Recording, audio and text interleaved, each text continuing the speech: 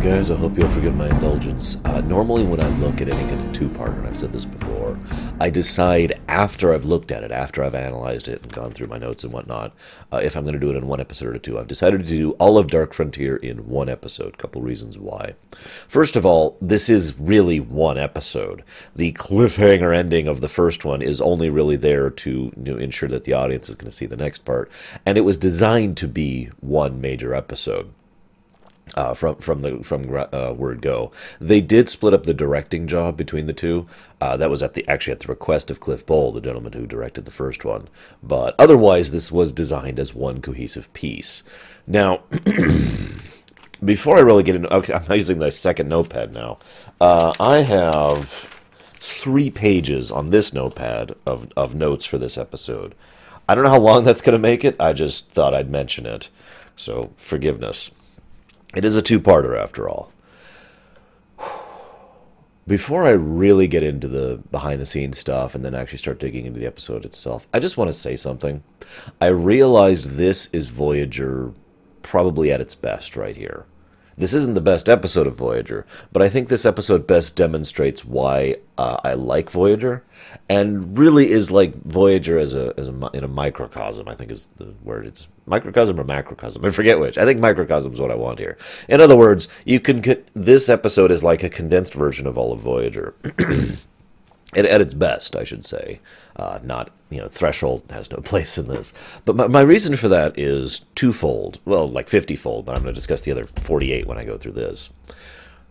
This episode has a lot of continuity gaffes and logical loopholes and not adhering to its own rules and not adhering to its own logic and just things that you would refer to as nitpicks. And there's a lot of them. I was actually keeping track early on. About halfway through the first episode, I stopped.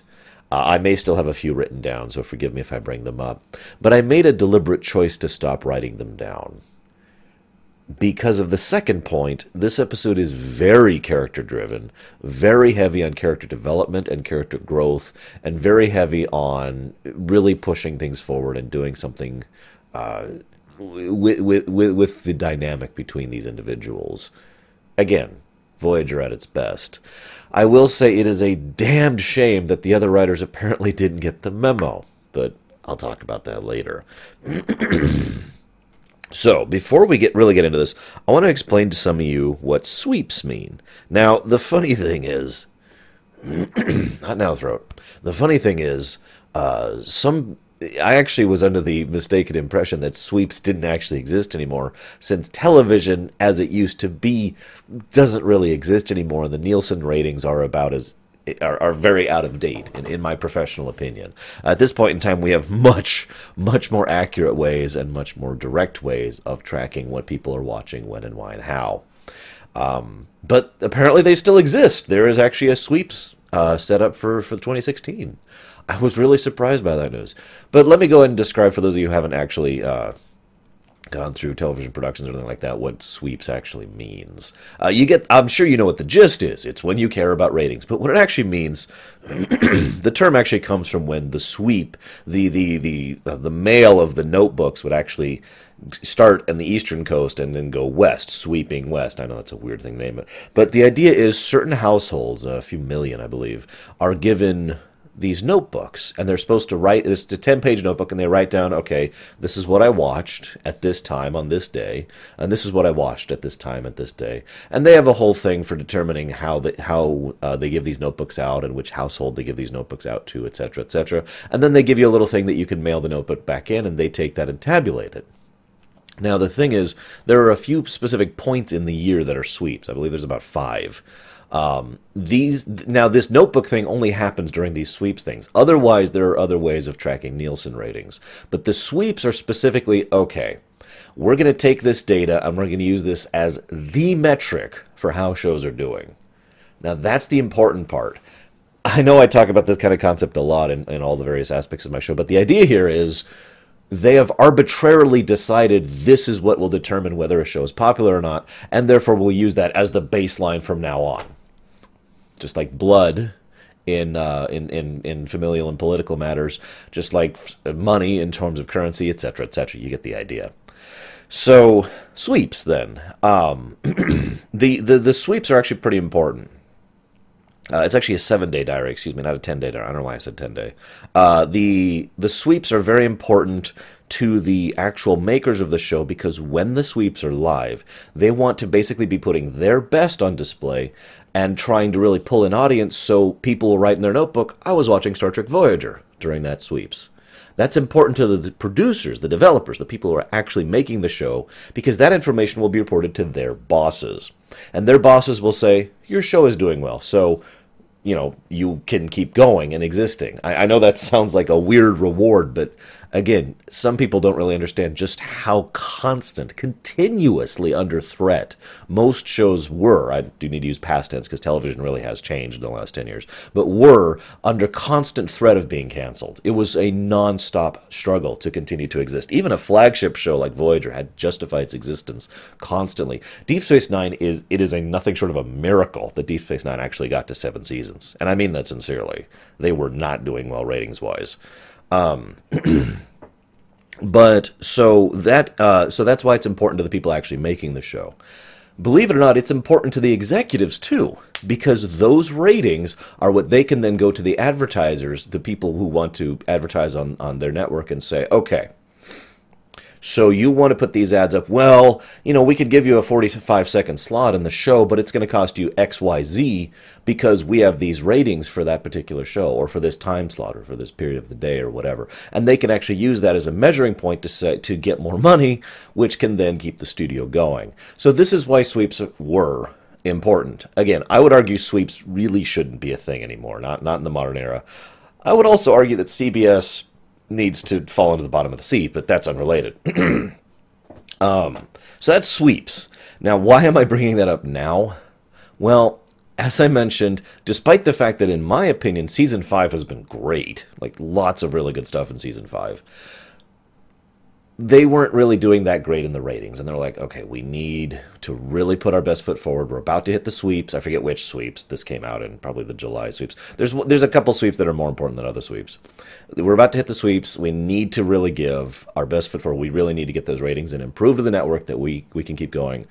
Brandon Braga, who at this point was basically in charge of the show, as far as actual functionally being in charge of it, with of course Rick Berman constantly looking over his shoulder and making everything worse because that's his job.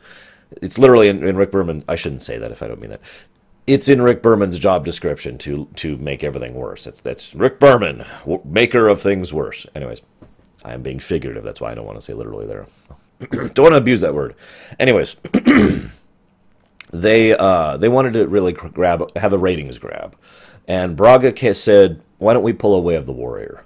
Now, for those of you not aware, there was a 2-parter designed as a 1-parter over on Deep Space Nine called Way of the Warrior. I'm not going to talk about that here except to say that it was a smash hit. And it's pretty much why Deep Space Nine was allowed to keep going at that point in time. Because it came out during a sweeps thing, and it was very successful, and that got them the ratings, that got them the advertising money, that allowed the show to keep going. So they wanted to pull that kind of trick again. Bizarrely, this actually worked. Dark Frontier was a smash hit. Arguably one of the most watched episodes of Voyager at this, in general, up to this point in time. Even though earlier episodes like Scorpion are often considered better by some people, and myself included, this really caught a lot of people's attention. And it's easy to see why, as I'll discuss as we go through it. So this episode is probably one of the bigger reasons why Voyager got the full 7 seasons, for good and for bad. But again, I don't want to get ahead of myself. I want to also mention... it's interesting because originally this was supposed to be Alice Krieg as the Borg Queen of this episode. Oh, by the way, spoiler alert, the Borg Queen is in this episode. She doesn't actually show up till part 2, believe it or not. But yeah, so they actually wanted Alice Krieg back, and to this day, everything I've been able to find, including an interview from Braga, could not figure out where she was at the time. She was just busy.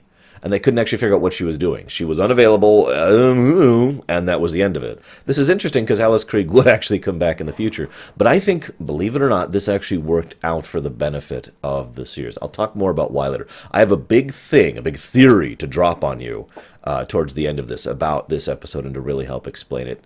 And it's a theory that just came to me this time watching. I never actually thought about this before. There's always been something that's bugged me, but I'm going to get ahead of myself. So... Susanna Thompson is the woman they brought in. Now, Susanna Thompson was basically the number 2 actress, the runner-up for the Borg Queen back in First Contact. And so she got the job this time, and she will actually be playing the Queen in several episodes hence as well.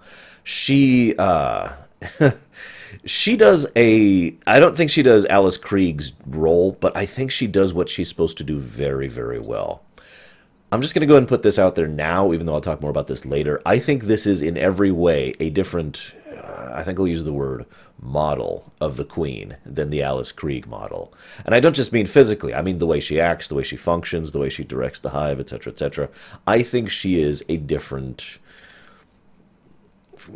I don't have a better word for it, a different model. So I like the fact that she is different from Alice Krieg's performance, and I really like how she does it. She is really good in this episode. It's a bit of a shame that Unimatrix Zero happens, but whatever. I also find it interesting that once they knew they couldn't get Alice Krieg, I hope I'm saying her name right. I have a decent amount of respect for the actress. They rewrote a bit of the script. Now, you'll never actually see this in the episode. It's never stated outright. But in the actual script, it does deliberately say, this is a different Queen. This is not the Queen that was at First Contact. It is a new Queen. I mentioned that because for a very long time, people were uncertain, especially when this came out, if this was the Queen from First Contact or like a different body but the same mind or whatever. But the script made it fairly clear, different Queen, and as I will discuss in a bit, I firmly believe different Queen. There's one last thing I want to do. Now, I'm going to turn my monitor on for this. Forgive me. I usually record these with my monitor off to help with lighting and so that you don't see the reflection of my glasses. But I didn't want to write this whole thing down. So I have to pull this up. I have to share this with you, okay? Give me just 1 second to find. I have it here, and apparently... Here it is! So I've talked before about a gentleman named Joe Menosky. Hang on, I should make sure the... Yeah, we're good. Okay. Joe Menosky. Now, he is a great character writer and terrible at everything else. And I've talked about this before. You know, we all have strengths and weaknesses in writing. His weakness is making a coherent background. He doesn't do continuity. He doesn't do setting. He's the guy who said, screw it, let's just throw some technobabble and make it happen. Well, this episode, in many, many ways, contradicts Q Who, which, in my opinion, is among the best TNG episodes ever. A great Q episode, the origination of the Borg, great character stuff, great music, great atmosphere. I could gush about Q Who forever. It's a fantastic episode. This episode contradicts that. Now, I will say that I kind of agree with what Joe Menosky says, but I also firmly disagree with it. I'm going to go ahead and just read for it word for word. I'm not going to put any words into his mouth. Word for word what he said. And I quote, "There was no way in the world we were going to get rid of the Hansen arc just because it didn't match what happened when Q first threw the Enterprise near that Borg cube. There should be some mention in a database somewhere, and Picard should have known.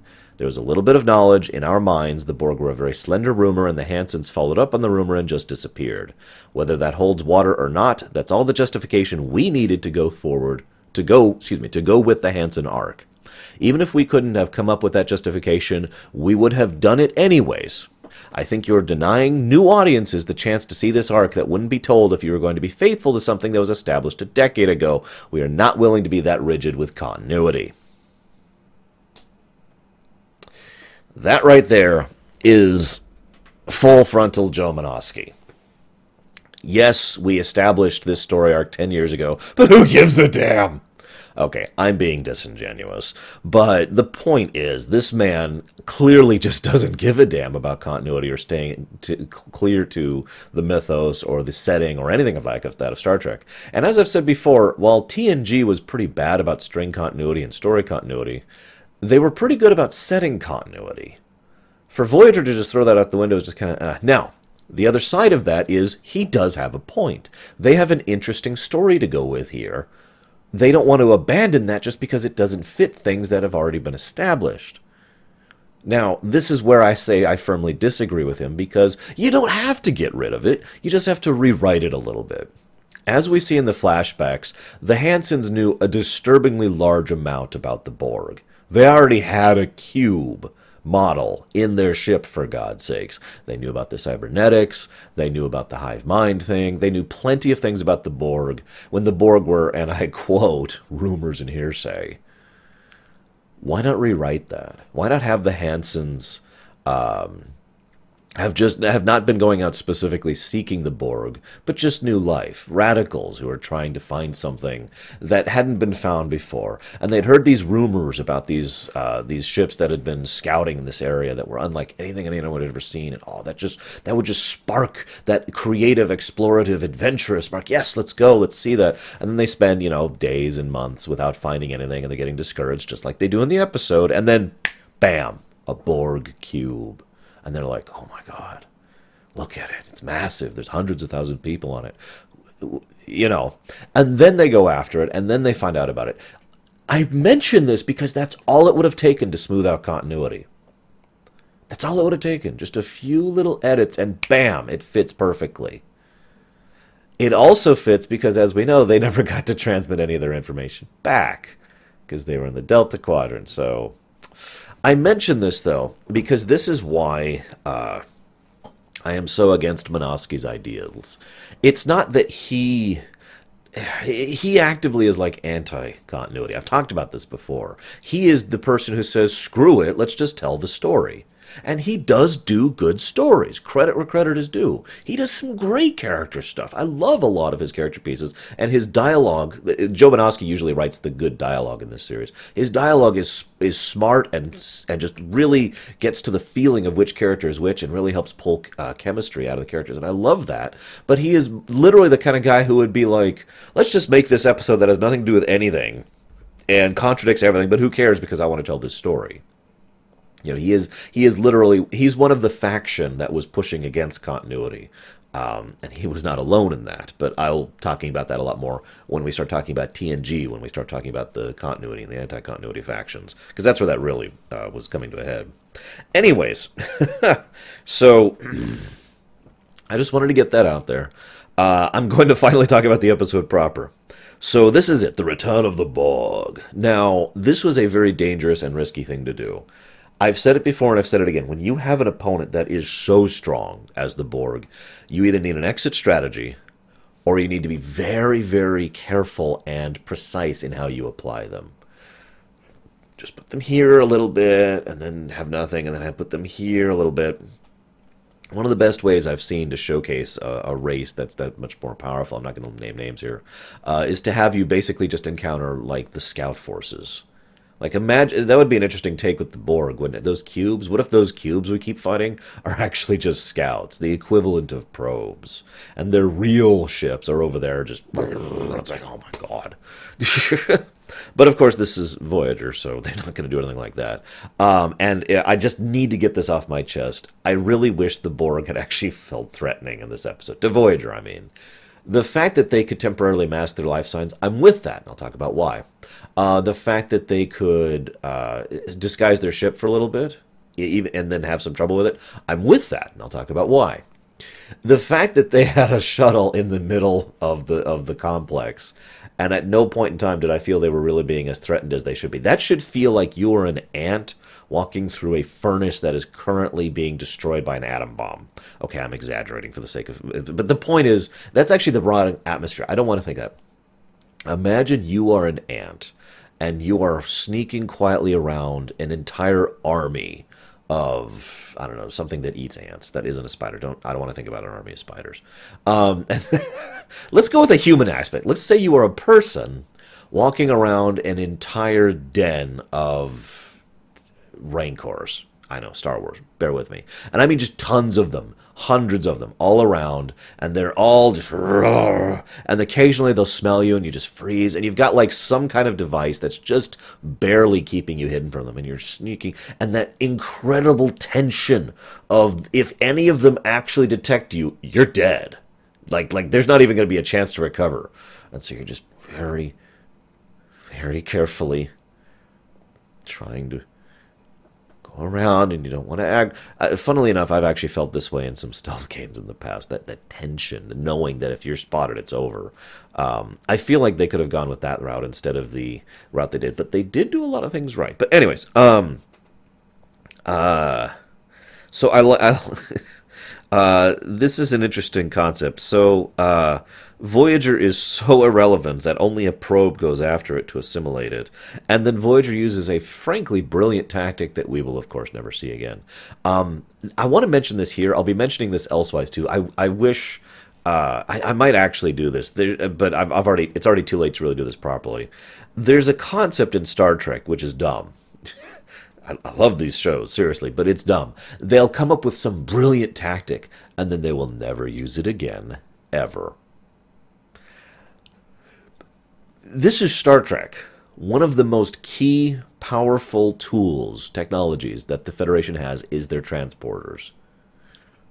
Break down the enemy's shields, or make them, make them lose harmonics or whatever. Just get through the enemy's shields, beam a bomb onto the enemy ship, and that is actually very brilliant, tactically speaking, because most ships aren't designed to withstand a torpedo impact from inside. The armor, the hull plating, the actual shield arrays and whatnot are usually on the outside of it.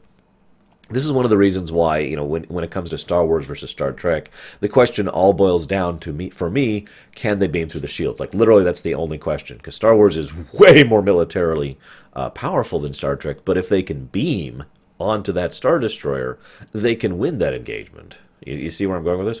But they'll never use it again, at least not that I'm aware of. And I do like the fact that they send this single probe. It's like, why would they send such a dinky little ship? It's interesting, because I have a note here, and I'll let you decide. So they managed to take out the probe, more or less accidentally. Do you think that was luck, bad writing, or good writing? Now, I ask this because most people looking at this say, oh, yeah, whatever. I'm just going to go ahead and spoil this ahead of time because that's how these work. That probe was deliberately sent to pull in Voyager to the inevitable trap that the sphere would be so they could get Seven back. All of this time and effort has been spent to reclaim Seven without just going over and taking Voyager. I will admit, the nitpicky thing, that's stupid, because they could just have sent 5 cubes and held Voyager in place and barred its shields down, beamed Seven off, and then left. Or assimilated Voyager. Whatever. I'm just going to ignore that. Again, there's a lot of nitpicks with this episode. But so the whole point of this, the probe and then the sphere was all there to get Seven back to the collective. Okay, I'm with that. But I mentioned the luck thing, because the luck thing is really important. It is, in fact, I think, the primary theme of this episode. It is. We do know that it was staged. That the probe, it wasn't actually supposed to go boom like the way it did. But with the Hansons, well, it might have been staged with the Hansons as well. We're not actually sure about that. But the point is, in both cases, both crews, the crew of the Hanson ship, I don't remember if they were named it, and the crew of the Voyager said, "Well, we got lucky, so let's push it." Getting lucky, pushing it, and becoming overconfident, becoming arrogant as a result, is the primary theme of this episode. It's showcased everywhere, and it runs through every single aspect of it. The Borg Queen does that, Janeway herself does that, the Hansons did that, Seven did that at least at one point in time, arguably at 2 points in time, when she was on the Borg Unimatrix complex, excuse me. And so that I like the fact that this ties into that and is a brilliant form of foreshadowing that you probably wouldn't even see coming unless you've already seen the episode. I also, one of the things I like about this episode, and by the way, I keep referring it to an episode because I think of two-parters like this as an episode, forgive me. One of the things I like about this episode is it shows the Borg really well, actually. Despite the nitpicks, despite the continuity gaffes, despite not adhering to its own rules, it shows that the Borg's strength is not the fact that one of their ships is whacked out invincible. I like that. It's one of the things I liked about First Contact as well, actually. That the battle had been waging against this one cube with dozens and dozens of brilliant, powerful, newly designed anti-Borg Federation ships had actually managed to damage the cube because the battle had been dragging on so long that they no longer had the energy reserves to keep adapting constantly to a constant barrage of energy. They're not invincible. They're not Superman walking through it. The main powers of the Borg, other than their assimilation, of course, has always been their adaptability and the fact that they're the frickin' Borg. In other words, you take that cube down, and there are literally thousands others waiting. Like I said, they could have just sent a bunch of cubes and got Voyager. Whatever.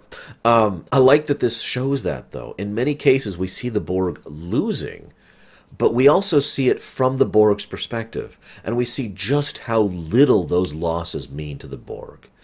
It's like the equivalent of a tsunami that's coming at you, and you manage to rush up and like scoop out. I know this is a weird analogy. You manage to scoop out several bucketfuls of the tsunami before it hits the town. So yay, and you did. You got rid of those bucketfuls. Those little chunks of water will not hit the town. The rest of the tsunami will, because that's what the Borg are. They are not a ship. They are not a drone. They are the collective. And this episode shows that really well. I'll mention a specific instance later on. So I gotta say one thing. I want to smack the crap out of the Hansen family. The parents, I should clarify. Because I can't think of any justification at all, ever, for taking their young daughter along with them on a dangerous expedition out past basically known territory in a case where they knew they were, quoting the mother here, burning their bridges so they didn't really have a home to go back to, crossing into the neutral zone, forbidding calls to come back, and if they actually found what they were looking for, they had no idea how hostile they would be. And they brought their daughter along. I think, I'm trying to think, I think it's the doctor later on who says it best. Forgive me, I don't even remember how he says it, but basically he says, you know, for all their brilliance, most people shouldn't bring along their 3 or 5-year-old daughter, or however old she was, along to something like this. That is insanity. That is absolutely insanity. Now, I know it had to happen for Seven to exist, but oh my God, really? Really? Why would you do that? Like I said, I just want to smack the crap out of him. I'm done. There are ways to explain it. There are ways to explain it. But in my opinion, there are no ways to excuse it. And if you're asking why, all I have to do is point to Seven herself, who was raised by the Borg thanks to her parents' flagrant stupidity. Moving on. So, that luck theme comes up again here as the Hansens actually find the cube and the cube scans them and says, "You are totally irrelevant. Not enough people, not enough technology. Nope." They just leave. So they got lucky. They decide to push it. They follow the cube. They actually get sucked into a transwarp conduit and get sucked over to the Delta Quadrant as a result of this. By the way, I know that at that point they were basically probably of the mindset of, well, we're stranded, so we might as well. But what was their long-term plan? Like, what were they going to do at that point? I'm sorry, this is one nitpick I'm going to bring up. They actually bring up that they're having a fuel shortage issue, and that makes sense. This is like 20 years ago, so this is before TNG started, for example. So they're not quite at the same level of refinement and still needing resources and blah, blah, blah, blah, blah. So what were they going to do for supplies and resources and dilithium? And in fact, they actually bring up in the thing, we are low on dilithium, we're screwed. Then they encounter the cube. Then they're in the Delta Quadrant. And then they keep operating for several more, well, I forget the exact time, but a long time, months, if not years. Where did the fuel problem go? Anyways. So I just want to have a quick note here. Cliff Bull directed the first part of this, and he does a great job. He's done some really good stuff with Star Trek in the past across DS9, TNG, and Voyager. And there's a great scene where Annika Hansen, you know, they encounter the Borg cube, and it's there, and like the framing of it is very specific. And so then Seven gets onto the bridge and looks, and the framing is like almost identical, and then they see the Borg sphere there. Very nice touch. Very nice way to showcase how terrible the situation is. I do also want to mention something. One of the things that I feel that I have to actually defend this episode of, even though the episode itself doesn't want my help on this, is the fact that they didn't know how bad the Borg were. Now, I mention that because I constantly blast the Hansens for their stupidity, but most of that has to do with Annika being along for the ride. and I mean that sincerely, they didn't really know. Now, they knew what they were doing was dangerous, because this is an alien race they know very little about. That is always dangerous. Imagine if they'd been doing this with Romulans. Imagine if they'd been doing this with Cardassians. Imagine if they'd been doing this with Breen. There are plenty of races out there that if they were some unknown thing and some people tried to find them and got caught, it would be a bad thing. There are also races where it would be a fine thing and some races where it would be a neutral thing. The Borg are probably as bad gets, but they didn't know that, and so I'd feel the need to defend that. The whole point of this is they didn't know who or what the Borg were. They had no understanding of just how Borg they were, of how much of a threat these things posed to them personally and to everything else in every other way, shape, and form. So, yeah. On the one, okay, so the biodampener thing. I like the biodampener thing for three reasons, or for a few reasons, and I dislike it as well. On the one hand, the idea that you can put something on you that makes you acclimate to the environment of the cube, so the drones don't notice you, is a little silly. It's the idea of the drones not using their eyes thing, right? Or maybe they just don't care about you. I'm not sure, but what I do like about it is two things. Number one, it is very clearly limited. It has to be it's specifically adhered to your physiology. You are the only person who can wear that biodampener, and it will only work for you under certain circumstances for a certain period of time, and it's very easy to disrupt. So it's a very limited power. And I like it when fiction in general, science, fantasy, doesn't matter, will give the heroes access to something which, it gives them an edge, but is limited in its application. So it's not just a I win button. It's a I have to use this carefully button. So I like it for that reason. I also like the fact that it's invalidated by the end of the episode because the Borg already have assimilated that knowledge. But I want to talk a little bit more about that later. So we're just going to save that for then. So second page now. Second page. One of the things I like about the dialogue in this episode, again, very smart dialogue, is I know Joe Menosky didn't really do the dialogue. It was actually Brandon Braga, but I know Menosky worked on this episode as well. It's interesting that Janeway, when she's talking to Seven and they're discussing the upcoming mission, Janeway simultaneously approaches her as a friend who is concerned about her friend who is obviously having stress issues, and as a captain who is trying to succeed at a very dangerous and difficult mission. I like the fact that both are approached basically equally, because they should be. She, as captain, is concerned about this mission succeeding. The consequences of failure here are colossal and permanent. If they screw up, it's over for the whole crew, just like that. And they will have a fate worse than death, unless they decide to, torpedo the warp core, basically. However, she is also still concerned about Seven, because Janeway actually cares about Seven, and Seven cares about her, and the two of them have that rapport. And so Janeway's like, look, you're blah, blah, blah for the mission, and I'm sorry I did this, and blah, blah, blah. She literally, if you pay attention to her dialogue, she goes back and forth between the perspectives of friend, captain, friend, captain. It's really nicely done. I do find it a little odd that Seven goes out of her way not to explain to Janeway why she needs to be on the mission, what's been happening to her, the Queen talking to her. I find that odd, but I have a note here, but I'm actually not going to read it, because after some thought, I think that the reason why it was done was because Seven believed that if she admitted to Janeway and the rest of the crew, the Queen's been talking to me, things would get screwed up. Either they wouldn't trust her, or they'd take this as a warning and try to save her and end up getting screwed up in the process, or do the mission without her and end up getting assimilated, blah, blah, blah, blah, blah. So I feel like the reason she went on is because Seven believed, for whatever reason, that the only actual way to ensure that the crew was fine, her crew was fine, was to go ahead and accept being taken back by the Queen. Accept the deal that the Queen offers so that her crew can go and be free. Questionable, but in her defense, Seven was under a very severe amount of stress, having to be very closely exposed to the Borg, which still terrifies the crap out of her, and the memories of when she was a child, which still terrifies the crap out of her, especially knowing how that ended. So I think that's justifiable. I will say this. One of the things that was deliberately done in this episode by Braga specifically was he wanted the audience to question if Seven was always a mole. Now, a mole that was turned. It's pretty clear by the events of this episode that Seven is loyal to the Voyager crew.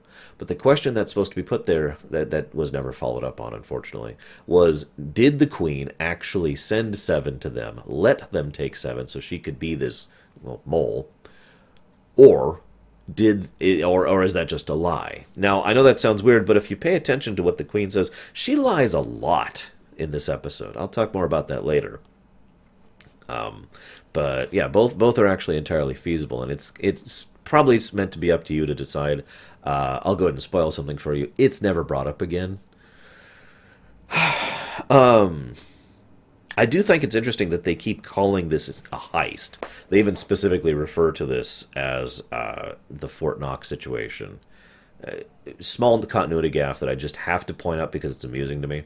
They mentioned that the Ferengi 10 years ago tried to go ahead and break into Fort Knox and failed. I find that funny because that was before the last outpost in TNG, also known as the first formal contact with the Ferengi. Just pointing it out. I'm actually only really pointing it out because I want to get across the idea of just how many continuity gaffes there are in this episode. And not all of them are from the rest of Star Trek, too. Like the fuel thing. That problem just went away because the plot no longer required it. Like I said, there are a lot of holes in this episode. And I will bring that up one more time after this. So I have a note here. This is more to myself, but I'm going to read it to you, too. They used the probe to get their interest, and then they used the sphere as bait to get Seven. Now, I've already discussed why that's stupid tactics. However, it is a sign of a new direction for the Borg, something that they started doing in Scorpion, a rare and alien concept for the Borg, a concept called strategy. The Borg have never needed strategy up until Scorpion. Ever. They walk up, and they win. Or they walk up, lose, and then win. Again, the tsunami analogy I gave earlier. Eventually, that tsunami's going to hit. They've never needed strategy before. But after Scorpion, after 8472, the Undine, or Undine if you prefer, they finally said, okay, we're going to start using strategy. This, I feel, is the biggest reason for the new Queen. The previous Queen was the we are the tsunami. This Queen is one who is willing to work with individuals, who lies, as I brought up earlier. And that's an alien concept, too, by the way. This is actually the first time, I think ever, I'd have to reanalyze the dialogue in First Contact. But ignoring the possibility of First Contact, this is the first time the Borg ever lie. That they ever manipulate, that they ever deceive, and that they ever actually lay a trap for someone. This is such a new thing for the Borg. And again, why I firmly believe this is a new Queen. The idea being the previous Queen wasn't working. Because that's how I view the Borg. The collective decides the Queen. I talked about this in my First Contact rumination. There's kind of a give and take between the Queen and the collective. There is the collective. And then there's the Queen. They are connected, but at the same time separate. The Queen has her own individual wills, her own individual desires, her own mentality and mindset and whatnot. And for all intents and purposes, has an individual personality. However, she has to always be a slave, for lack of a better term. She's always chained to the will of the collective. So she can only pursue what she cares about as long as it also benefits the collective. Again, as I discussed in First Contact. So this new Queen, the previous Queen basically removed from queenhood, deactivated, just like any other malfunctioning drone would be deactivated. And a new Queen was selected to determine the new direction of the collective because the collective believed they needed a new direction. And if I'm being bold, I agree. This is fascinating, too, because if you think about this, this is the logical way out of the Borg dilemma as a writer. I've mentioned many, many times the dilemma the Borg present as a writer. You have introduced a race so powerful, so far-reaching, that actually wiping them out would basically require Q snapping his fingers. It's almost impossible to eradicate the Borg. So how do you remove them as a threat long-term? You remove them as a threat long-term. Don't exterminate them. Imagine a Borg in which we have the unity situation. Remember, all those former drones wanted to be part of the collective again. They wanted that. They sought out for that. I felt one of the best parts of Unity was how horrifying it was seeing these people slowly turn into the cacophony of the Borg collective as they were healing Chakotay. And in that moment, you could see the beginning of the Borg. I've often postulated that's how the Borg began. A bunch of people wanted to be a collective. And once they were, and how much better things were for them and how much happier they were, they made the mistake of assuming other people would want the same thing they did. And they started expanding forcefully. As Data put, they conquered. What I mean by all this, though, is have the Borg adapt. We are already seeing it in this episode. Again, things that have been alien to the Borg up until this point, they are now considering as a possibility.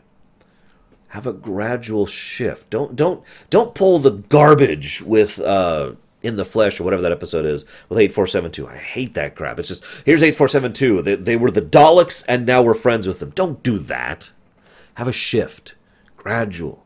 Inch by inch. Have the Borg adapt and adapt and adapt until the most alien possible concepts enter the Borg's mind. The concept of diplomacy. The concept of interaction without conquest. The concept of not everyone wants to be part of the collective.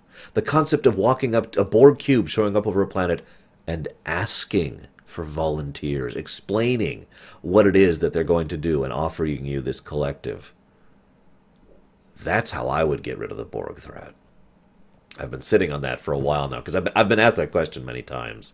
And I feel like this episode really was like the first step towards that, and then they'll never do that again, but whatever.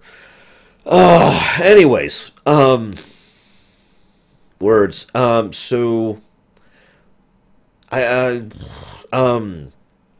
speaking of the Queen, I think, so one of the things in this episode that they never say outright, and I think this is deliberate, is why the Queen gives so much interest, so much time, so much effort spent on Seven.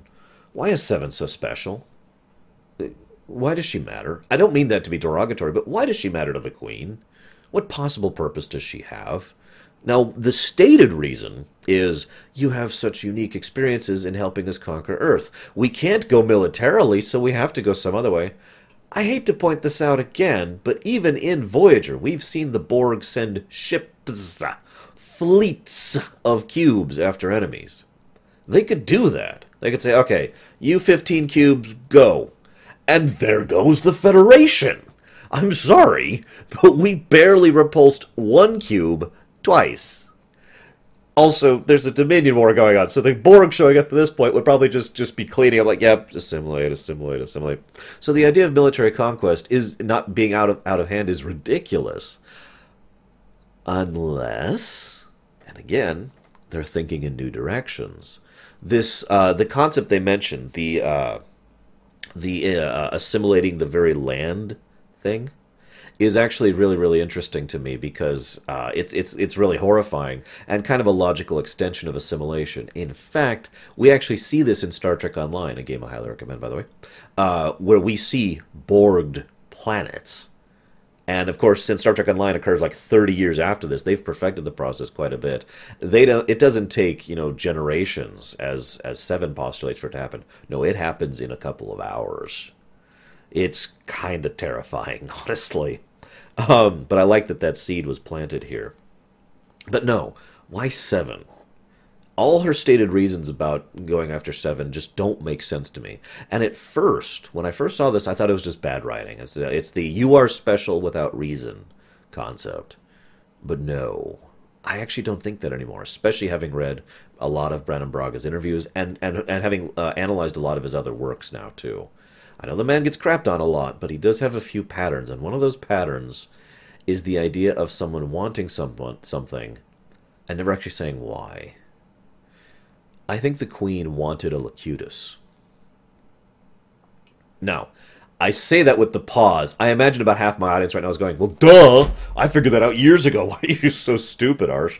But seriously, I think the Queen wanted another Locutus. I think that she wanted another counterpart, another equal, as was stated in First Contact. Someone who could be there to counterbalance the Queen, help counterbalance the collective, help to keep the Borg adapting and moving forward towards perfection. A new idea, basically. This is even shown better later on. Forgive me for skipping ahead in my notes here. Where is it? It's actually quite a bit further on. Just a second. Here we go. So later on, Seven has helped his ship escape. I'll talk about that more later. And what Seven says, the argument she gives for sparing the people on that ship is very Borg. It's 4 people and a broken ship. They're literally not worth the energy to assimilate or destroy. The Queen says, no, we must destroy them because otherwise no one will be able to... This way they will not be able to continue to resist us. And then Seven pleads with her not to, and the Queen lets them go. I've heard people discuss that scene for years. I'm not kidding. That scene has always been such a thing, because they never in the episode outright state why that happened. This is my reason why. Because Seven gave a different idea to the Queens and the collectives. Let them go. Spare them. I think that's what the Queen wanted. Again, the Locutus idea. Someone else who would have an individual free will, who can engender, by their very existence, creativity and adaptation. If I can be so bold, it's one of the reasons I like streaming. I mean, I love doing these rumination things, too, for you guys. And I love reading your guys' comments. You guys have engendered a lot of creativity and thought in me. But when I'm streaming and I'm talking about an idea in a lore run, for example, I get just immediate feedback from my viewers. And sometimes you agree with me, and sometimes you don't. And a lot of times, you guys will say something that'll spark a thought in me. Or I'll say something that'll spark a thought in you. And from that social interaction, new thoughts will arise, new ideas will arise, ideas will change. I've actually changed my mind on several things because of what you guys say during my streams and during my ruminations. And I've gone back sometimes and say, well, I know I said that in a previous video, but I don't think that anymore because ... I think that's what the Queen wanted out of Seven. I think that was the whole purpose why Seven was so important, because she was someone who was, admittedly, uniquely suited to that exact task. Now, I do like, going on with the episode a bit, I do like where is it? Just reading through my notes here, catching back up. I have such terrible handwriting. I do like how Janeway puts together 2 and 2 with Seven. I like that a lot, actually. I really like the fact that rather than, oh, she's betrayed us, or, oh, that just hanging over the episode and basically making false drama, Janeway looks at the situation, sees what was happening to Seven, and says, she was being threatened. And she's right. Seven was basically being threatened. Come back to us, or we take Voyager. And so Seven willingly gave herself up. I like that a lot. Not only does it inform Janeway's character as not being an idiot, not only does it inform Seven's character as showing how much she has grown to care about a crew that at first she was completely alien and ostracized in. And it shows that Tom's interactions with her and Tuvok's interactions with her and Janeway's interactions with her have actually started reaching her. But it is no artificial drama. It's good writing as opposed to bad. Very, very nice. I also like the fact that the crew is totally on board with this. We've lost one of our own, and we're going to go get her back, even though that means going into the maw of the Borg. I also find it interesting that Tom and Tuvok and the Doctor are the people... Oh, the Doctor, I forgot to mention him earlier. Are the people who go on that shuttle, along with Janeway, to go after her. Now, you might think, well, that's just logical. You need your best pilot, you need someone who can adapt and be good under pressure, and you need the Doctor for I have no idea why. And Janeway's there because she's pretending to be Kirk. And the more you think about that, that just kind of falls apart. No, there's another reason. Those are the people most connected to Seven, the people most willing to endure literally worse than death to get her back. Tuvok and his rapport with her, Tom, who's always been reaching out to her, Janeway, who treated her like her daughter, and the Doctor, who, let's be honest with ourselves, is very close to her and has that similarly alien perspective, that outsider perspective like she does, and the natural camaraderie that engenders. Now, the Queen does a lot of interesting things. I really wish I could go point by point down it. One of my favorites is she basically says, we are on a ship, and we're being attacked by these aliens, and they're going to destroy the ship. How do you propose we deal with this, Seven? And she says it so calmly because of course she does. The Queen won't die if her body dies. I know later on in the episode they contradict that. I know. It nitpick, etc. Flaws, continuity, moving on. The Queen won't die if her body dies. A new model will be uploaded. Bam, there you go. I don't mean new model, a new body. Okay? Collective won't give a damn if the ship dies. So the only one who actually cares if that ship is destroyed is the one unique individual on it. 7. So what are you going to do, 7? So 7 is basically blackmailed into assimilating these people. And then the Queen's like, you will help assimilate them. And she pauses for a moment and she says, no, that's pushing you too hard. Go help repair our shields, please. And I like that too, and more fuel to the fire of the Queen 7 situation, because distance helps. I've talked about this before, so to cover it again in very, very brief. If you have to stab a person in the chest to kill them, that's horrible. For both of you, obviously, but even for you doing the stabbing, being forced to do that is a terrible, gut-wrenching thing you may never get over. Being forced to shoot someone, pretty bad. Being forced to hit a button on a ship, well, that's getting a little more tolerable because you're not seeing the people you're doing it. Giving an order to someone who's pushing a button, who's firing the guns. You see what I mean? The more distance you have, the easier it feels, the easier it seems for the individual to do it, because you are less attached to the actual specific moment of the life or lives being ended. So the Queen deliberately gives 7 distance, gives her that moment to pause. I love the following scene after that. 7 gets injured, and a couple of Borg stomp up. This is brilliantly directed. It's directed exactly how a dozen other scenes have been shown with the Borg before. The drone comes up to the fallen Federation member and picks them up and brings the thing and then heals her.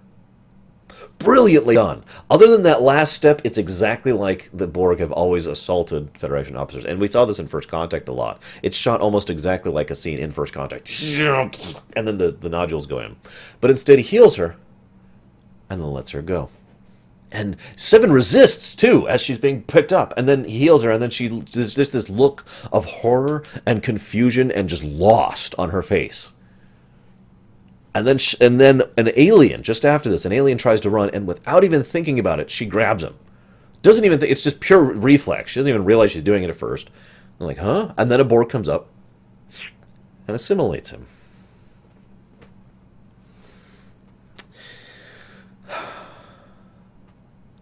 I love those scenes. I already mentioned the Borg perspective thing and why I think the Queen lets the ship go. And then we have another flashback. I just want to point out how each flashback, again, continues that theme of luck leading to arrogance. And in that, I believe this is actually the final flashback. It really shows just how incredibly arrogant the Hansons have become, in a weird way. Even in the midst of dangerous situation, knowing that the Borg have detected them and have determined that they are now a tasty morsel to consume, they still call it just another close call. Yeah. I mentioned the planetary assimilation thing. So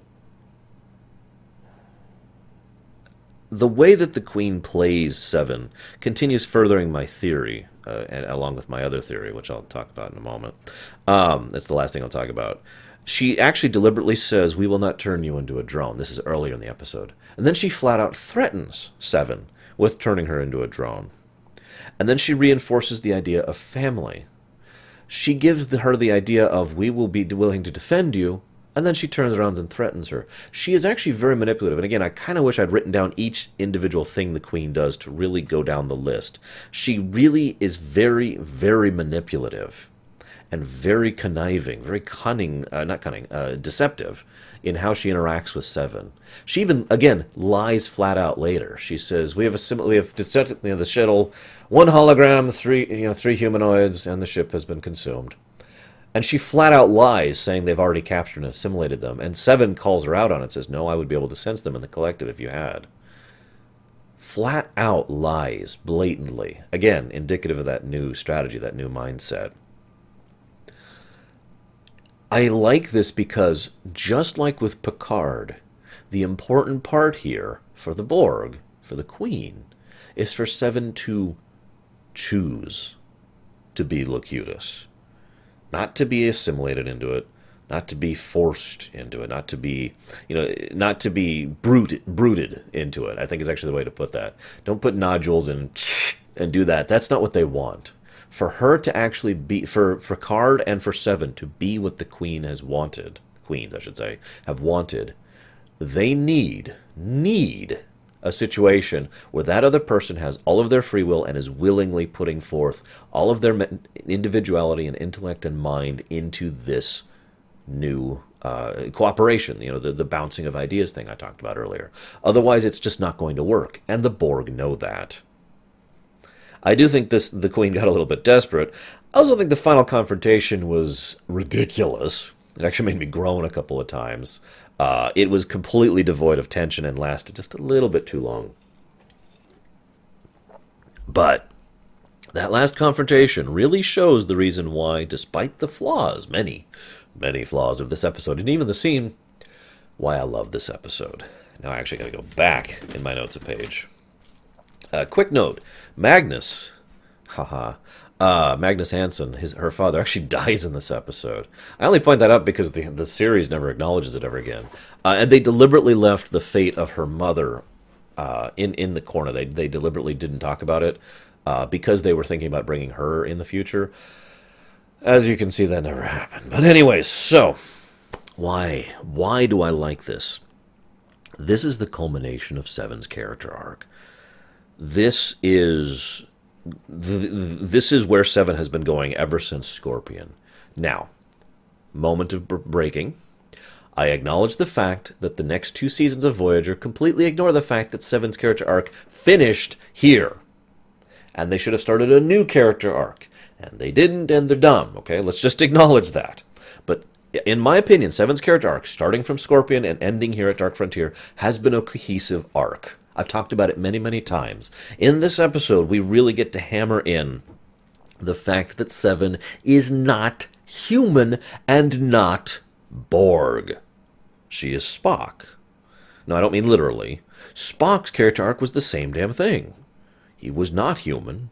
He was not Vulcan. He was Spock.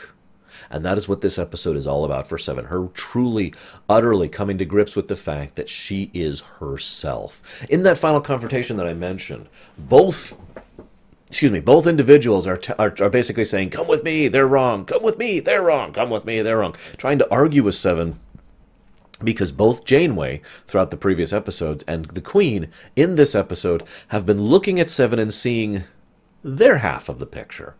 The Queen goes in and tries to make her more cybernetic, improving her, enhancing her, attaching her to the collective, making her more Borg.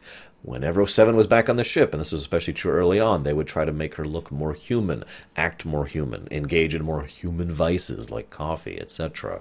Both sides were trying to pull her away from the middle towards their side because that's the side they cared about. And again, that final confrontation shows it perfectly. But Seven is not human, and Seven is not Borg. She is Seven. I love that. And it's also interesting because there is, on the side of individuality, you have all of the weakness of being an individual. We've seen this before. People will hate you and fear you, look down at you. People will even in this episode, Tom Paris, a gentleman who is actually quite understanding and tolerant and has been helping, reaching out to Seven more than once, does that social faux pas of talking about how he was doing all those mindless drones a favor. A reminder of the fact that she will still be ostracized even as she is accepted because of that difference. And on the collective side, well, you lose all of those comforts of social interaction and friendship and things that you enjoy. But on the flip side, all those drones are there for you. All of the might of the collective is there for you. They do care about you, and they demonstrate it. Just like those drones did when they picked her up and healed her. These drones will fling away their lives for you if they need to. Because they don't matter as much as you do. there is a positive and a negative to both sides. And I personally feel that if not for the efforts of Tom, the Doctor, Tuvok, and Janeway, Seven might have opted to stay with the Collective. But she has grown to actually care about the Voyager crew. And so in the end, Seven decides to go with the Voyager crew. Not because Janeway orders her, which I love that, by the way. Janeway's like, I order you. That's such a stupid line. But she decides to go with Janeway, not because of orders, not because she's human, because that's where the people she cares about are. And that's where she wants to be. And I also like how the Queen, now having given up all pretense of anything, just goes after her full tilt. And then we have a ridiculous action sequence, and the end. I like this episode. It's a really, really good episode. And again, Seven has basically terminated her character arc, her first, I should say, character arc as of this one. Again, this was such the beginning. I hate to talk about this again, because this was such a beginning of so greatness. This was the beginning of the new Borg that was actually supposed to be continued in Unimatrix Zero. I'll talk about it when we get there. And this is supposed to be the beginning of the new character arc for Seven. Now, there is a secondary arc for Seven that will actually be dovetailed in the very beginning of Season 6. We'll talk about that when we get there. But really, Seven really should have started a new character arc here. However, basically every episode from now on is going to be Seven learns a lesson about humanity, the end. And they kind of just kept reusing her and kept reusing her because they didn't have any ideas what to do with her, and she was the most popular character on the show. Dark Frontier could have been the way of the warrior for Voyager. It could have rejuvenated the show and helped them go into a brand new, exciting, innovative new direction. I've often argued that while Deep Space Nine was a pretty good show up until Way of the Warrior, Way of the Warrior is when they said, no, we mean this. And they actually sat down and said, no, we're going to actually make this work. And they struck off and did something amazing and new and innovative and really shook up the status quo. Dark Frontier should have done that for Voyager. Oh well, like I said, it's Voyager in a microcosm.